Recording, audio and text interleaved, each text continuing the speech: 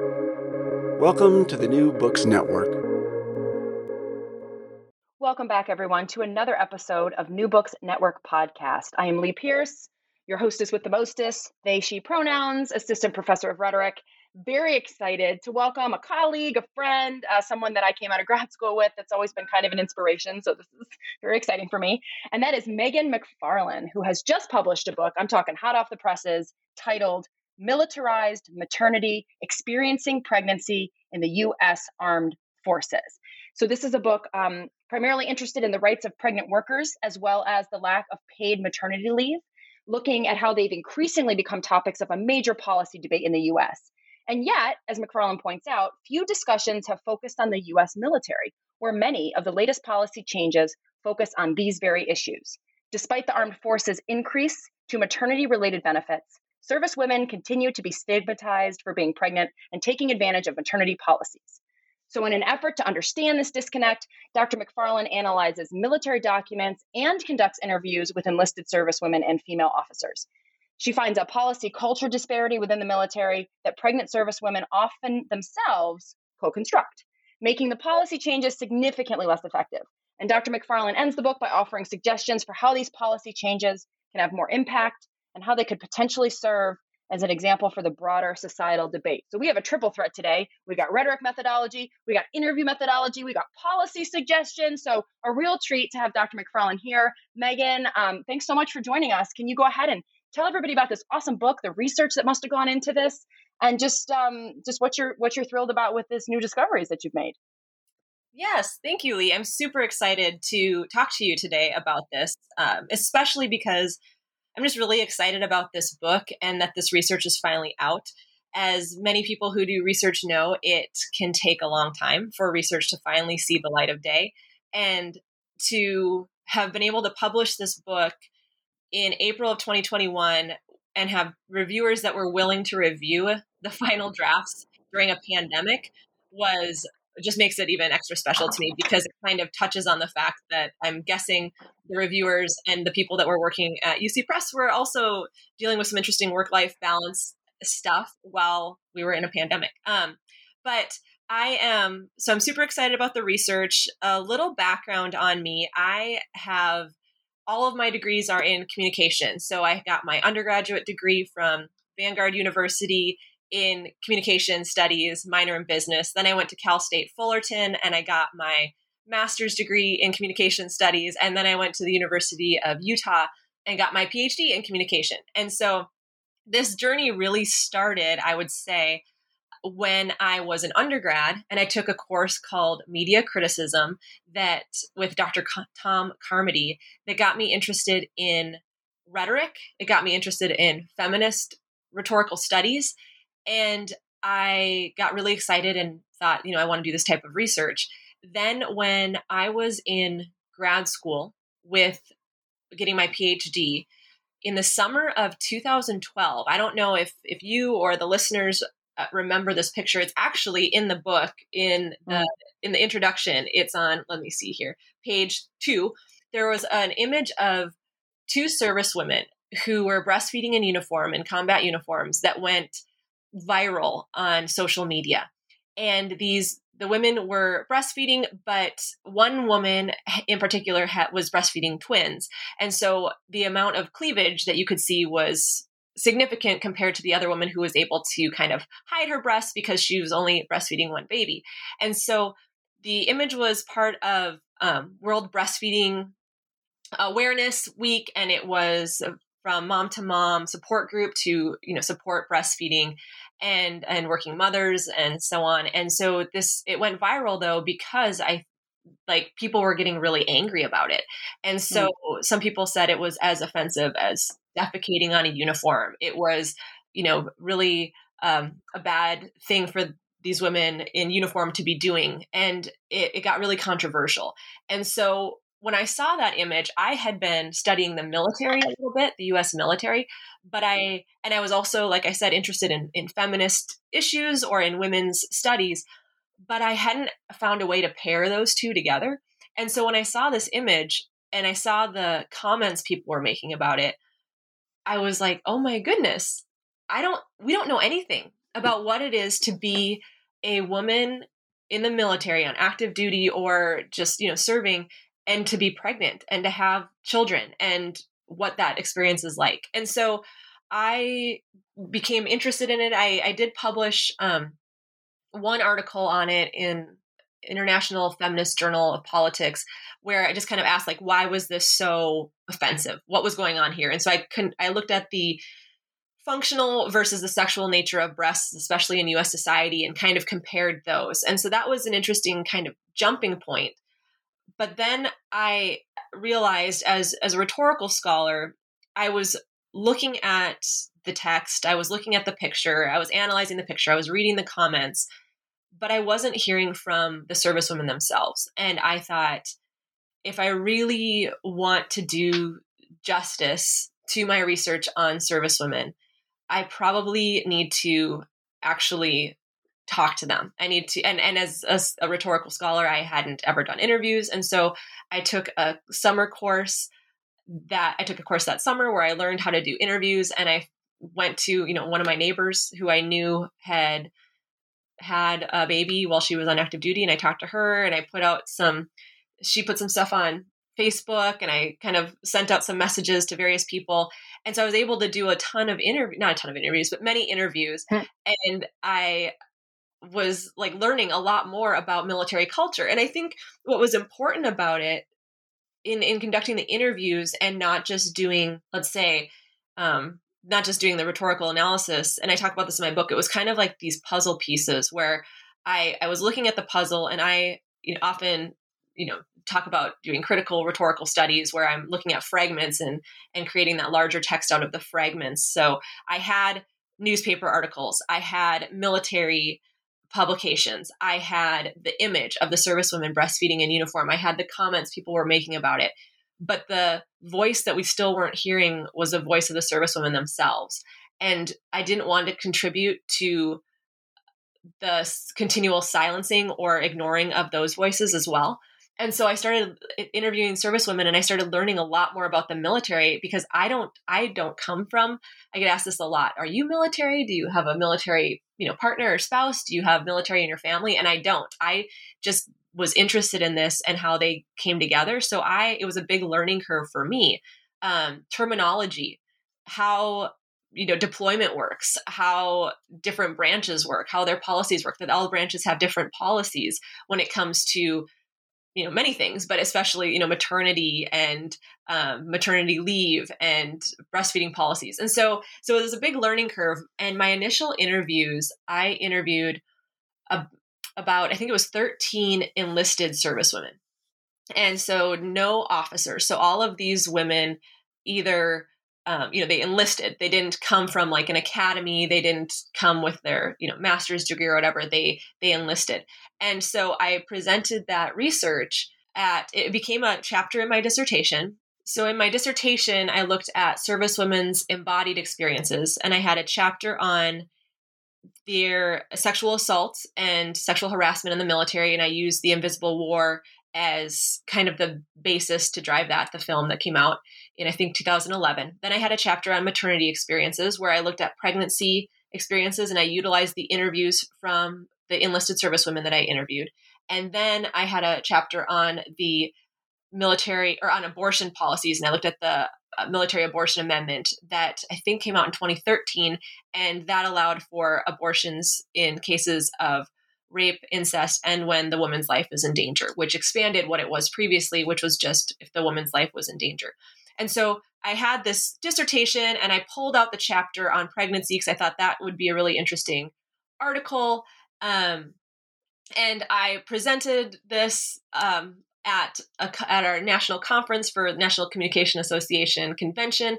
And because of the research I had done, I was actually presenting at the organizational communication division. And I was a rhetorical scholar, but I had been trained in these qualitative research interview methods by an org comm scholar.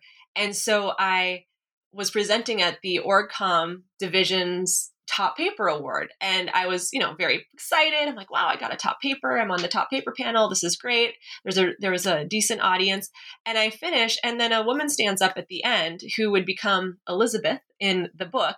And she says, "This is great. And I appreciate the work you're doing, but I'm an officer who just recently retired, and my experience is very different than what you talked about, because you've only talked about the enlisted servicewomen perspective."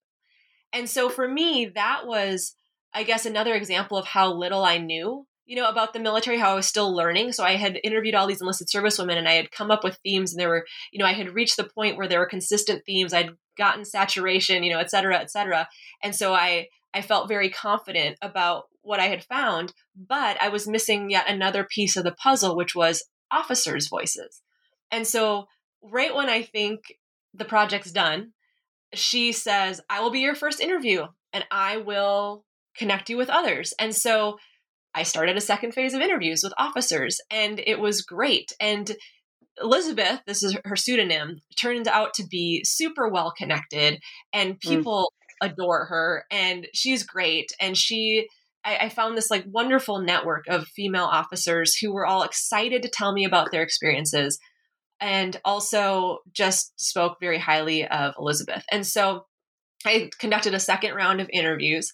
And throughout that process, it became increasingly apparent to me that my dissertation was not going to become a book in the way that I thought. I wasn't going to have a chapter on sexual assault, a chapter on pregnancy, and a chapter on abortion policies. And there are a few reasons for that. One was I thought the different methods used in each chapter are kind of weird to put in a book. People might be like, well, why are you not doing interviews for all of them? Whatever. So I thought that's kind of an inconsistency that I wasn't excited about. The second thing, though, is that as I interviewed these women, Michelle said it. I think she was like the second or third person I interviewed.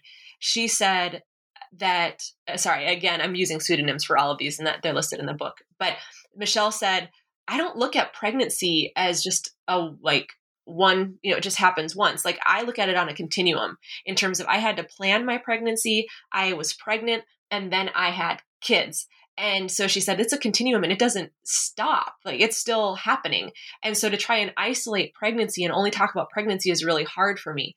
And that was when, for me, the light bulb went off, because I thought, oh my goodness, that's the book. The book is talking about the whole experience, not just the pregnancy experience, but the fact that you have to plan your pregnancy, you are pregnant, then you have dependents, children that are in your life if you choose to keep them. And if you choose to have the baby and keep the baby. And so I thought, oh my goodness, this is so much bigger. And this speaks to something that as an academic, I saw parallels to academics. I've read articles, have been special issues on the work-life balance and being pregnant in, the academy and university. And I've I drew from Smithson and Stokoe's work from 2006 on what it's like to be a woman who's pregnant in like masculine type jobs like financial firms and law firms.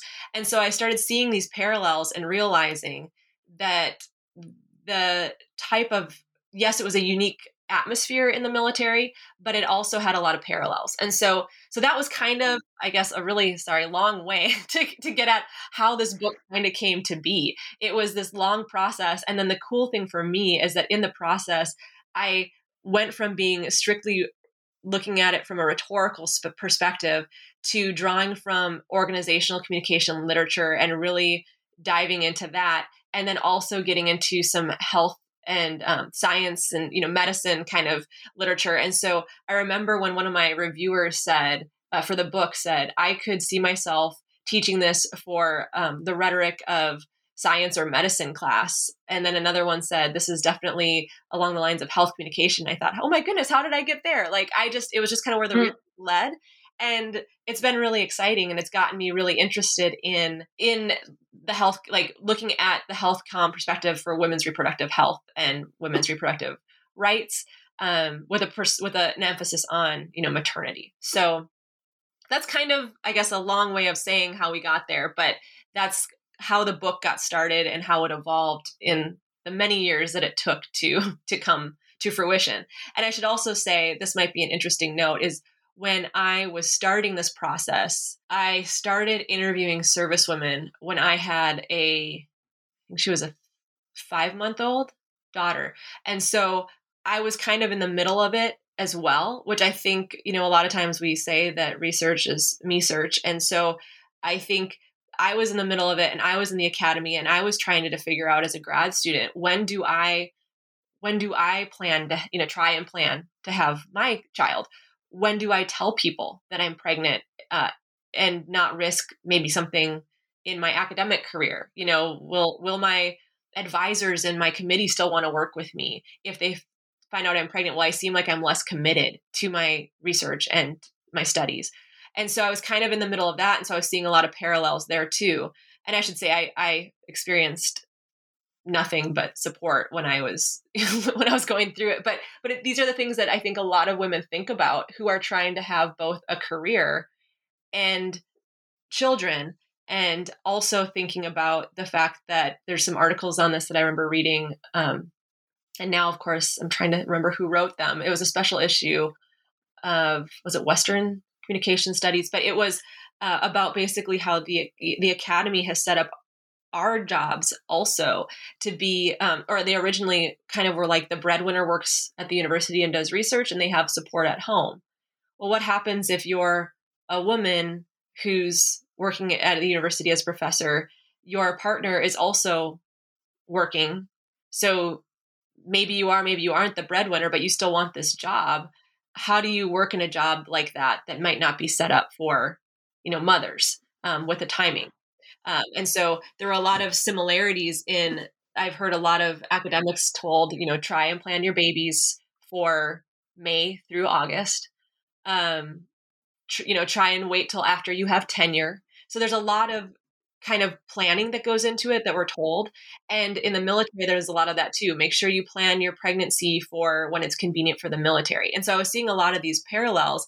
And then, of course, the question or the thing that comes up is, what happens when you can't plan a pregnancy and or your body doesn't cooperate with your birth control plans, right? So there's a lot of things, we like to think that everything is easy and can be planned according to our plans. But a big thing that came out in the interviews is that, our bodies aren't machines that can be controlled all the time. And so kind of navigating that. Yeah. So that's kind of, I guess, a general background. Do you have, what else would you like me to talk about? Sure. No, I got thoughts. I'd love for you to expand on. So yeah, I think what's cool overall about this mixed methodology, which is awesome. I think probably more of us should be doing this. Like, oh, you want to make broad sweeping assumptions about a group of people? Maybe we should let the group of people let us know what they think. Is that there's a real tension that these women are obviously very aware of. I do think, I guess this depends on but when we talk about like rhetorical discourse around the military, we tend to be pretty hard on it. Yes. And you do in some ways say, well, yeah, there's a definite way in which the machine mentality of the military gets grafted onto pregnancy, as if pregnancy can work that way. Yes. These women are very aware of that. But one of the things that's cool about reading about all these characters, I guess they're not characters, but they're research subjects, yep, is you mention the multiple subjectivity issue. And so you say this a couple of times, especially toward the end of the chapters when you're commenting on policy. But I think one of the best places you said it was in this macho maternity chapter that I really liked. And so you say, quote, service women are not one-dimensional beings. Their multiple subjectivities include acting as service members, mothers, friends, wives, superiors, subordinates, and the list goes on. And it's not that men don't have multiple subjectivities. It's just, that's a different issue. So the multiple subjectivities mean that service women experience, you say, contradictory ways of thinking about equality and discrimination.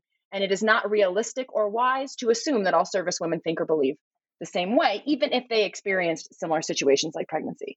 And it really comes through in the book. And so just on that subject, two things come up that I'm wondering if you want to talk about. One is, where did you notice, I have some thoughts about the uniform and the pregnancy uniform in particular, I thought was interesting. Yes. But is there a place where you were like, man, I did not see this coming, or Mhm. they think about this a lot different than I would have assumed they thought about it if I'd only studied, newspaper or military documents or whatever. And then two, you talk Mhm. about how the rates of unplanned pregnancy are actually a lot higher. So you were talking Yeah. about this whole, what if your pregnancy doesn't go according to plan? But on top of that, it actually is more likely to not go to plan than any other type of pregnancy anywhere else.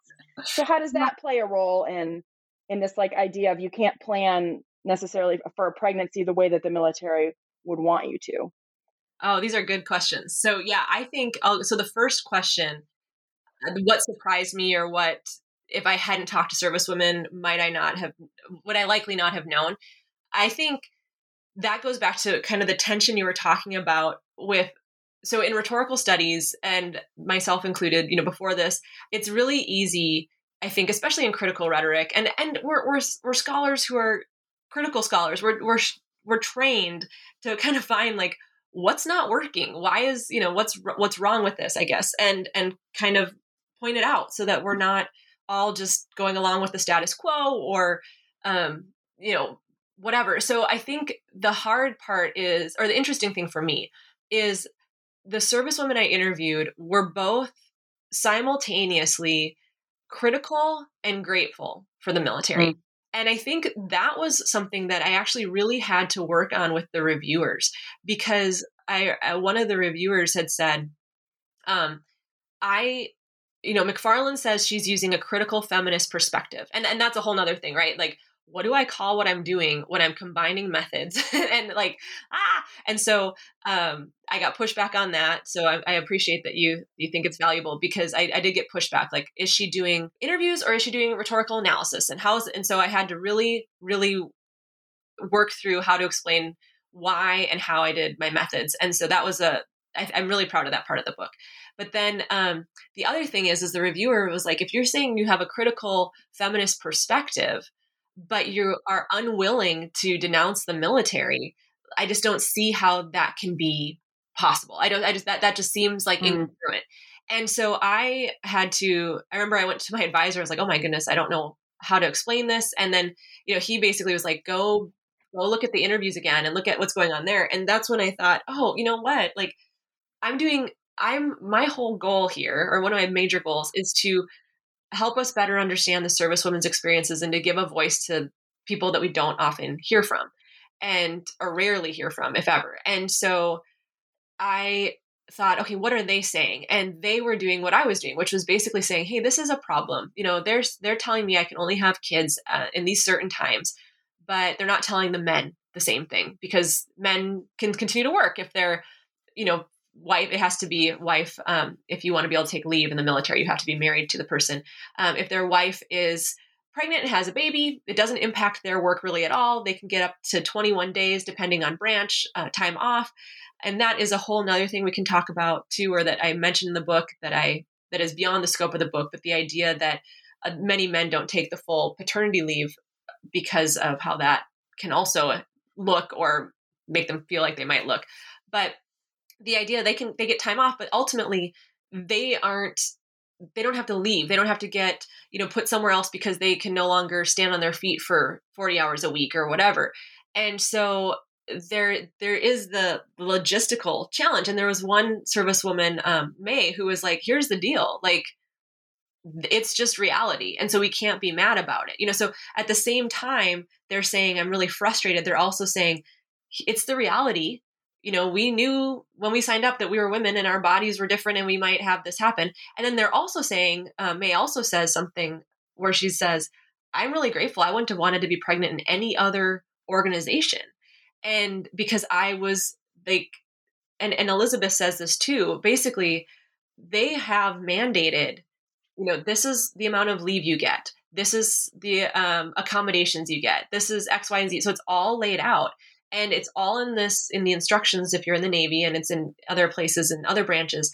But you basically, go to your commanding officer and say, hey, here's what it says. And I get this time, and they can't say no.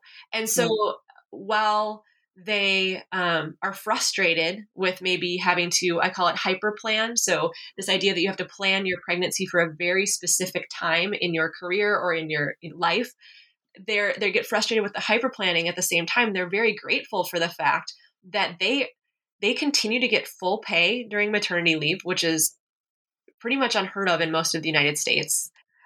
They continue to accrue vacation while on maternity leave. And they now, all branches get 12 weeks of maternity leave, which is way more. So 12 weeks of paid maternity leave.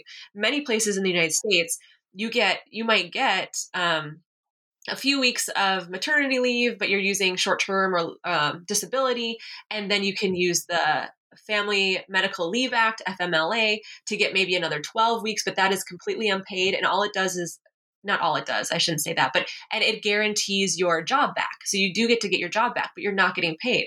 If you're a woman in the military, you're getting your full salary plus continuing to earn vacation while getting 12 weeks off. So they were very much walking this line, this tension that I think as scholars, we're not quite always used to doing. We like to, as much as we know there's like gray areas, we do like to make, and I think it makes research easier to say, this is right, this is wrong, this is good, this is bad.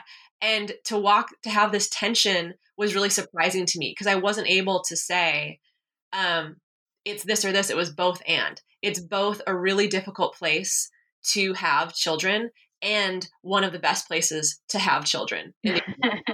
So that was probably the most surprising thing for me, and something that I really pushed back on with the reviewer. And I was really glad I did, because I think it's a really valuable insight. And I think it's really important. I mean, especially in today's just world with a lot of people wanting to make an either or statement and to say, no, we can have this both and, we talk about it in dialectical intercultural theory, in intercultural communication, about the idea that these tensions are both present. And so I really liked that a lot. And so that was it. And then what an interesting thing too is you mentioned the pregnancy uniforms. Those were so fun to hear about because the servicewomen most of them hated them. They just called. Yeah. And for the listener, you got to get the book and look at it, because you have some photos of like the way they've changed over time, and they never get better. They're truly awful all the way up until. Yeah, I'm so grateful to be able to have those pictures. It's so funny. I was like, this book, because I talk about them, like I'm talking about them now, and the servicewomen say they're like a tent. They're just like a big triangle. Mm-hmm. And you kind of have it in your head, and you're like, okay. But I was able to, I think it was Elizabeth again. I said, where can I get a picture? Because I don't know if I'll get permission to use these photos. And so if I can get permission from a servicewoman who has a picture of her. So I was really grateful because I was able to I actually got, I think it was it almost felt like, like the end of a movie when like the music plays and like the good things are happening and you're finally having this breakthrough. I got like 13 emails from servicewomen with like their maternity pictures. And I was like, this is a whole nother project with like these maternity uniform pictures, but they're sending them because they're serving our country in uniform, and they're putting their lives on the line, and they have these images and they're proud of these pictures. And they also are like, I also am wearing a tent. And so I was able to use it. And it was really exciting so that you can actually see what they look like, but they're pretty unflattering. And a lot of the women would say, they try and hide their pregnancy as long as they could in their regular uniforms before switching over to the pregnancy uniform, because it makes them look so much bigger than they are. And, if they wore civilian pregnancy clothes or maternity clothes, people would say, oh, you look like a regular pregnant woman. You look so huge in the uniform. And so, these women, the thing about it, going back to that tension, is they want both. They want to be mothers, and they also want to be military members. And so they're balancing these identities. And so this maternity uniform, while it's fantastic that they have one, because the alternative isn't good either, and I'll talk about that in a second, it also made them feel like they were suddenly being pointed out as like different. And, your goal in the military is to be uniform and to not stand out. And you don't want people to think that you can't, do your job or do what you're asked to do. And so all of a sudden they look big and pregnant, and maybe people are like, oh, can I open the door for you? Can I help you carry that? And they didn't want to be treated differently. And I think that's the big thing, is that these uniforms made them feel like they stood out or should be treated differently. And they didn't like that. With that said, at the same time, these uniforms, they didn't exist for, initially when women were allowed to finally, join the military, to be, to voluntarily join the military when they stopped in what's the word I'm looking for? Enlistment, but conscription. So they were able to join, and then initially they were kicked out of the military, or they got let go. They couldn't stay in the military if they were pregnant. Then they said, okay, we'll let women stay in the military if they're pregnant, but they didn't have a maternity uniform. So they would just start wearing, regular pregnancy clothes. And so they got complaints that they were not helping with the uniformity or, the atmosphere. And so they created the military maternity uniform. And what's really neat is what came from that call that Elizabeth put on Facebook saying, hey, does anybody have any maternity pictures they'd be willing to share with Megan McFarlane? Here's her, contact her. I heard from 2 women who were in the military when they got pregnancy uniforms. And so I was able to talk to them. I wasn't able to include it in this research because the book was already going to be out and I was just needing the pictures. But it was really neat to hear from them because one woman had her first pregnancy without the military uniform and her second pregnancy with it. Oh, that's interesting. Yeah. And so that was really fun to talk to her. I just had this really great conversation with her and then her best friend. And they were very grateful. They said, it was amazing to have a uniform for pregnant women. And I didn't have it with my first. And so to have it with my second was so great. And they sent me pictures, and so that was really cool. I think to get a little bit of perspective, again, going back to that tension of yes, I'm frustrated, but if the alternative was having nothing, kind of being in that tension again of it's both good and frustrating. And what was really interesting is that even one of the women I interviewed or I talked to who had one of those original uniforms, she said that when she joined the military because she had graduated from college, she had a college degree and she went to a local department store and was applied for a manager position. And this was in the 70s. And the they looked at her and they said, no, you can work the cash register, but we only have men that are managers. And she's like, well, I have my, degree, a college degree. And they said, yeah, that's still our policy. So she said, she remembered thinking, if I go to the military, it doesn't matter my gender, it's based on my credentials. And so she went to the military and that's where she could do more managerial work. So it's this, I think these things that we tend to overlook or forget about the military, it's both, yes, it's a very hyper-masculine institution. There's a lot of problems around that. And that's that policy culture disconnect that you talked about in the beginning when you introduced me that I talk about in the book. And also these women, Michelle says, there's no question. If I walk in, you don't go, oh, is she the nurse or is she the doctor? I'm the doctor because you can see it on my uniform. And so there's, I'm at the same level as him in, for rank, we get paid the same. It doesn't matter if I'm a woman. So there was a lot of talk about that too, about how in many ways women, there's not the pay gap, for example, or there's not the questioning of, or just assuming that the woman is going to be lower in status or rank. At the same time, they talked about how there are, I think most of them couldn't even think of a woman who had children who had made it extremely high up in the military. So oh, interesting. Yeah, I remember that. Yeah. Yeah. Well, let me do this real quick because I really want to talk about this comment about critical feminism and the fact you don't denounce the military. That's super fascinating. But I feel bad now because I shouldn't have introduced the uniform because it's going to make the book seem like it's only concerned with these superficial tensions. But there's a lot. I mean, that's just one point of entry. So I don't want the listener thinking, oh, all the women complain. Because there's some stuff about the difficulty of PTSD, and even though the policies there refusing to actually take advantage because they're afraid of being stigmatized. So do we maybe want to tour through one more example so that I don't want to undersell the book as a bunch of fashion choices. Do you know what I mean? No, that is that's so funny. That's a really good point. I really appreciate that because I think it would really do a disservice to the servicewomen if everyone thought the only thing they cared about was the way they looked, because that's not it at all. With that said, I did say the way you look is important in the military in terms of being uniform. So there is that interesting thing that's different, I guess, than just fashion. But right. But yes, so I think to me, I'm trying to think. So some of the interesting things to me were, and I guess this kind of goes back to the tension.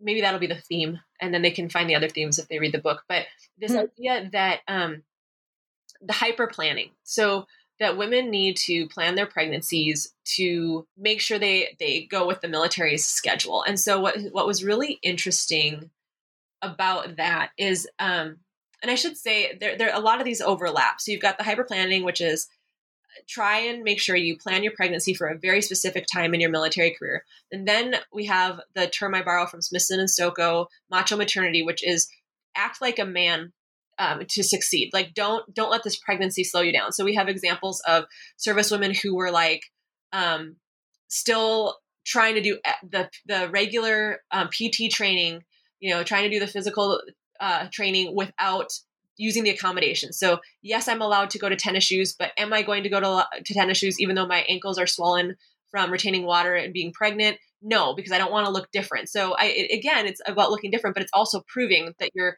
equal to your male counterparts. And so I've gained 70 pounds while I'm pregnant. I am still wearing the same PT clothes. I'm not wearing my civilian clothes, and I'm still working as hard as everyone else. And so you had a lot of that going on with that macho maternity.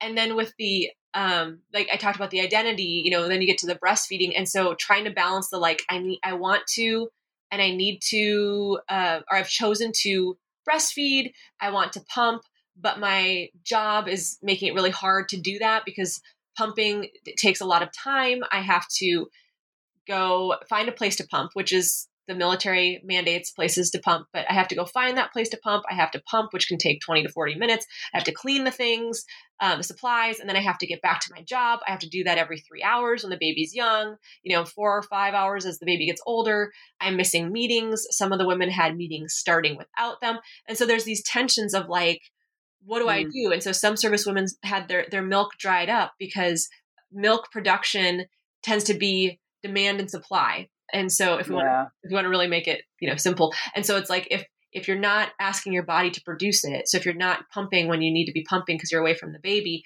your body's going to stop producing it. And so some of the women saw that their milk supply just stop way sooner than they wanted. And so there's all these interesting tensions they're dealing with where like, I'm a service woman and I'm a mother, but I don't feel like I can be both at the same time at work, for example, or like when it comes to hyper planning, there were a few women who tried really hard to plan their pregnancies.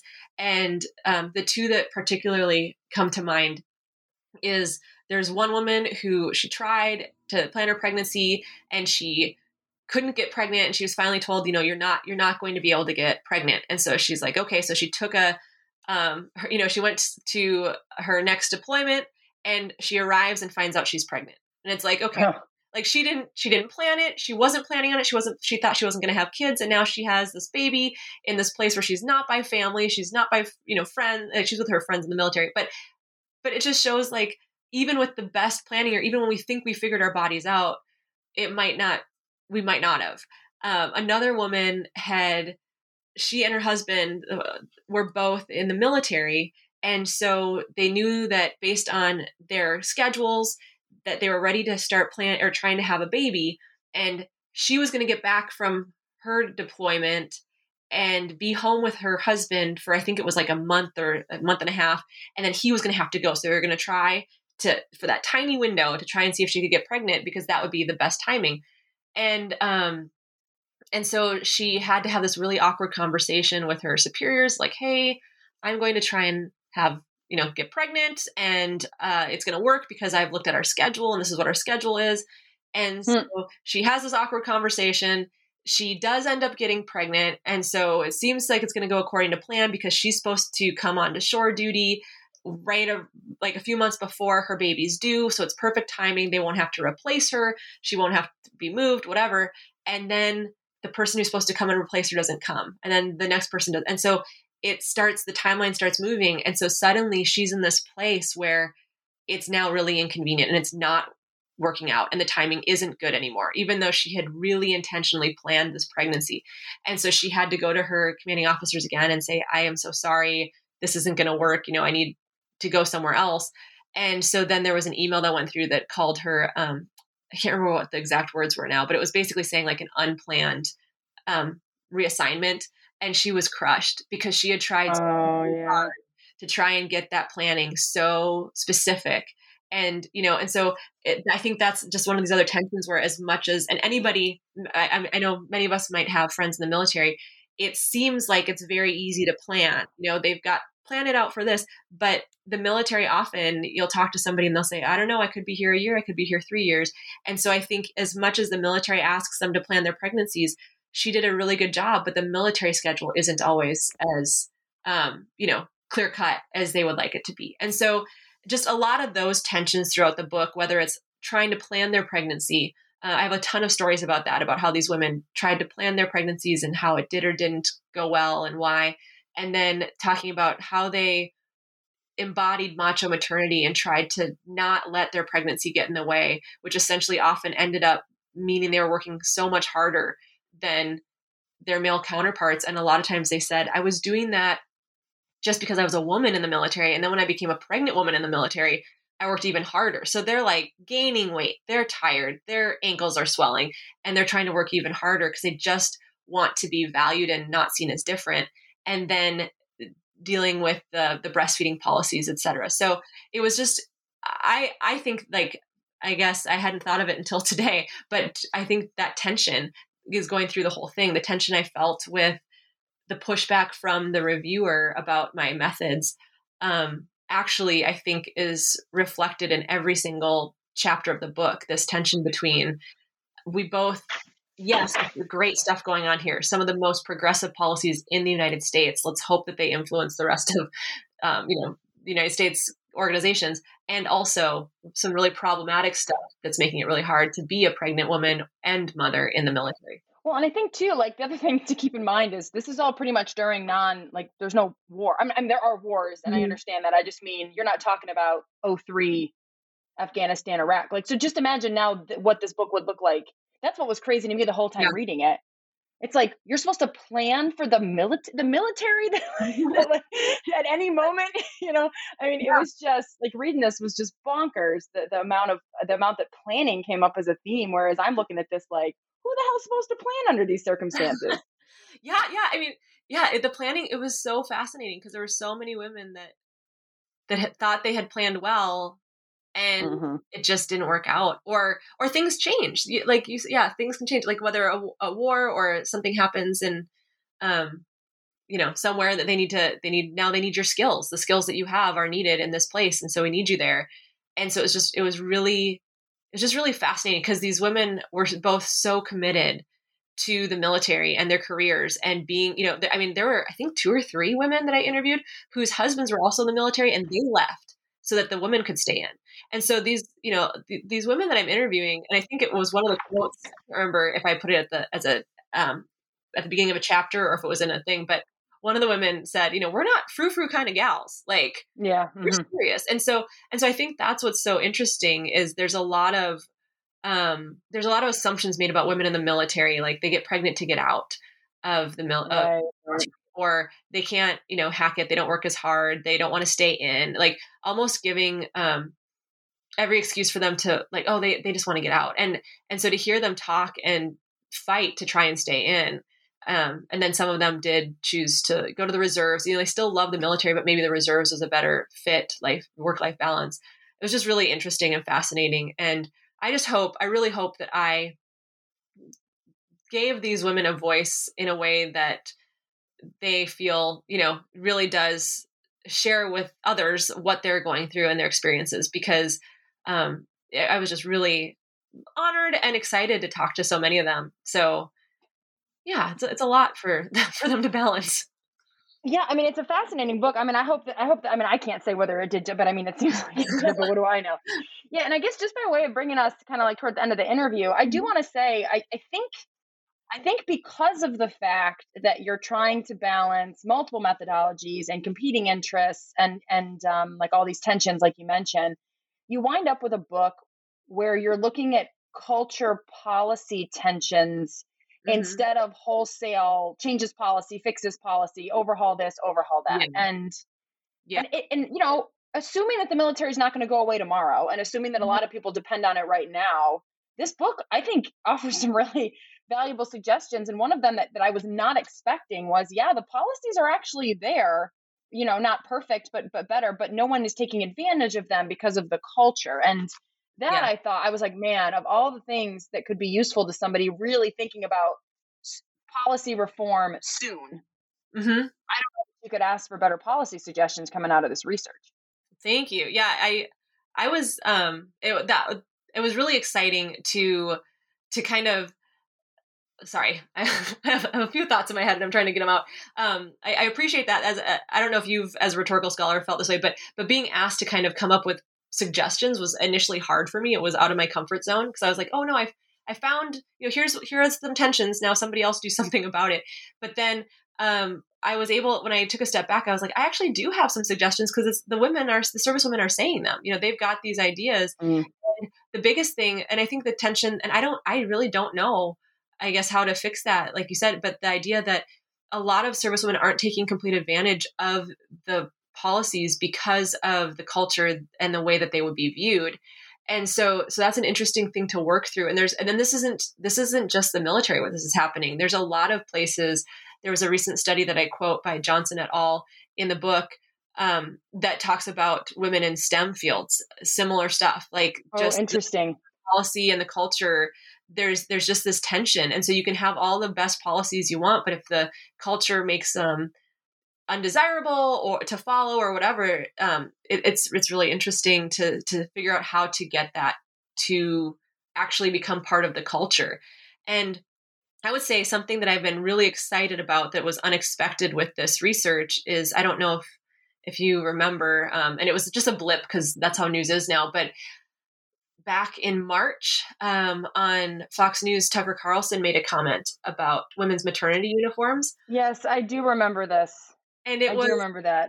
It was like, oh my goodness, my book comes out next month and I speak about this. Like, this is so relevant, And so he made some comments that were not very kind about women in the military and women's maternity uniforms.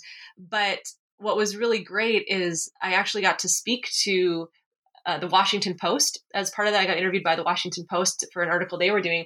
And then I had a congresswoman's aide call me up from that and call me and say, hey, Megan, we see that you've written a book. What kind of policy changes are you interested in? And or not interested in? What kind of policy changes do you think might help? Like, what did you find? What did your research find? And I thought, oh my goodness, this is why we do this, right? To try and actually speak to the policymakers. So who knows if that'll go anywhere? But I was like, I can be done right now, right? Like, I have done the research and now I've gotten to speak to people that might actually make those suggestions or make some of those changes. But I do think the fact that there's this policy culture the culture, no matter how great the policies are, if it's still looked down upon to take your full maternity leave, to take the accommodations, to wear sneakers instead of boots, etc. I think there, I don't know how that's going to take a while to change because it's very deep seated. You're talking about a hyper masculine organization, an organization that is very much tied to, it's started by men. It's very, very much about being manly, et cetera, et cetera. And so I think that it might be a while, but for us to be aware of it, I think is really important. And the servicewomen, just talking to them, they had some really great suggestions, and they have a great support network, which is wonderful. And so to hear them talking to each other and going to each other and kind of getting feedback is fantastic. Yeah, no, I really appreciate the work that the book did. I mean, hearing now about the labor that went into it, it's even more than I anticipated, and I anticipated a lot. So thank you so much for the work. I'm excited to see what comes out of this, op-eds for sure. Definitely. Hopefully you're doing some policy advising. I mean, this is exciting stuff. As a rhetorician, I'm a total, no, I have no policies. I just talk about language. So it's fun to see somebody moving up in the ranks of practicality. Thank you. Yeah. So with that, I'll just remind listeners that we've been speaking with Dr. Megan McFarlane about her latest book, Militarized Maternity, Experiencing Pregnancy in the U.S. Armed Forces, from University of California Press. And now I'll just make my usual plug for picking up a copy of the book, buying a copy for a friend. I mean, if you have someone in the service who's a woman, or even not, because we all love women and these policy issues are not isolated to just women, this would be maybe a great thing to grab for them. But if you're not inclined, the other really cool thing to do is grab a copy for your local library, because you can imagine, especially with libraries being so under-resourced, how cool it would be to walk into a library like this as an under-resourced person and see a book like this on the shelves, maybe speaking to your experience or giving you some new things to think about. And that's a privilege that we can pay forward for Megan's work and all of the work that the university presses in, because as I love to remind people, we didn't get in this for the money. We got in it for the ideas. And so the more the ideas get out, the better. And of course, never a problem to request that your university library or local library grab a copy for themselves.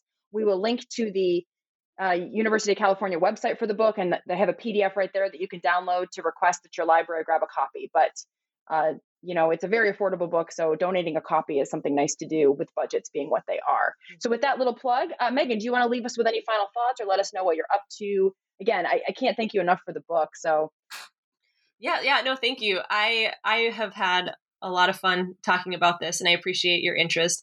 And yeah, I right now, I guess I'm kind of picking up the book.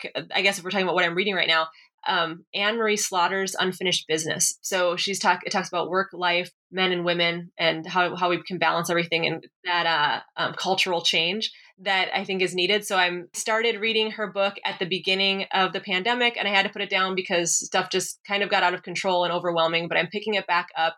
And I think it really speaks to a lot of the stuff that I'm researching and interested in terms of work-life balance with men and women in the workplace. And so that's what I'm reading. But I know there's a lot of other great books out there as well that hopefully I can pick up again now that it's summer and it's reading season, right? Mm-hmm. Yeah, I kind of live in permanent reading season, but that's because I'm bougie and privileged. But yes, let me reach out and see if that's a book that they might want to come on and interview about. All right. Awesome. Well, it's been an awesome chat. I wish we could talk more, but as is always the case, tip of the iceberg kind of thing. I can't recommend the book enough. And to everyone out there, speaking of summer, I hope you're enjoying the weather.